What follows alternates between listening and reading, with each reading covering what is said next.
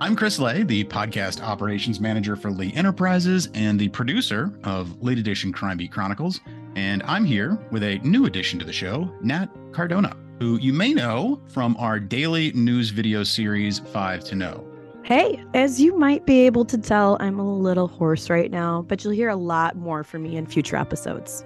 The series that we're going to be launching next week will be all about one of the lesser-known serial killers in American history, Robert Sylvester Alston, who spent the early 90s preying on prostitutes in Greensboro, North Carolina.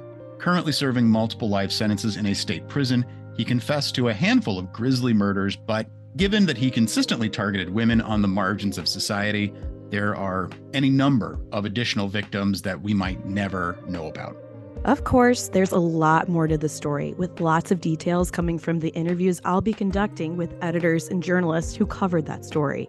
So make sure that you're subscribed to the Late Edition Crime Beat Chronicles podcast, wherever you get your shows.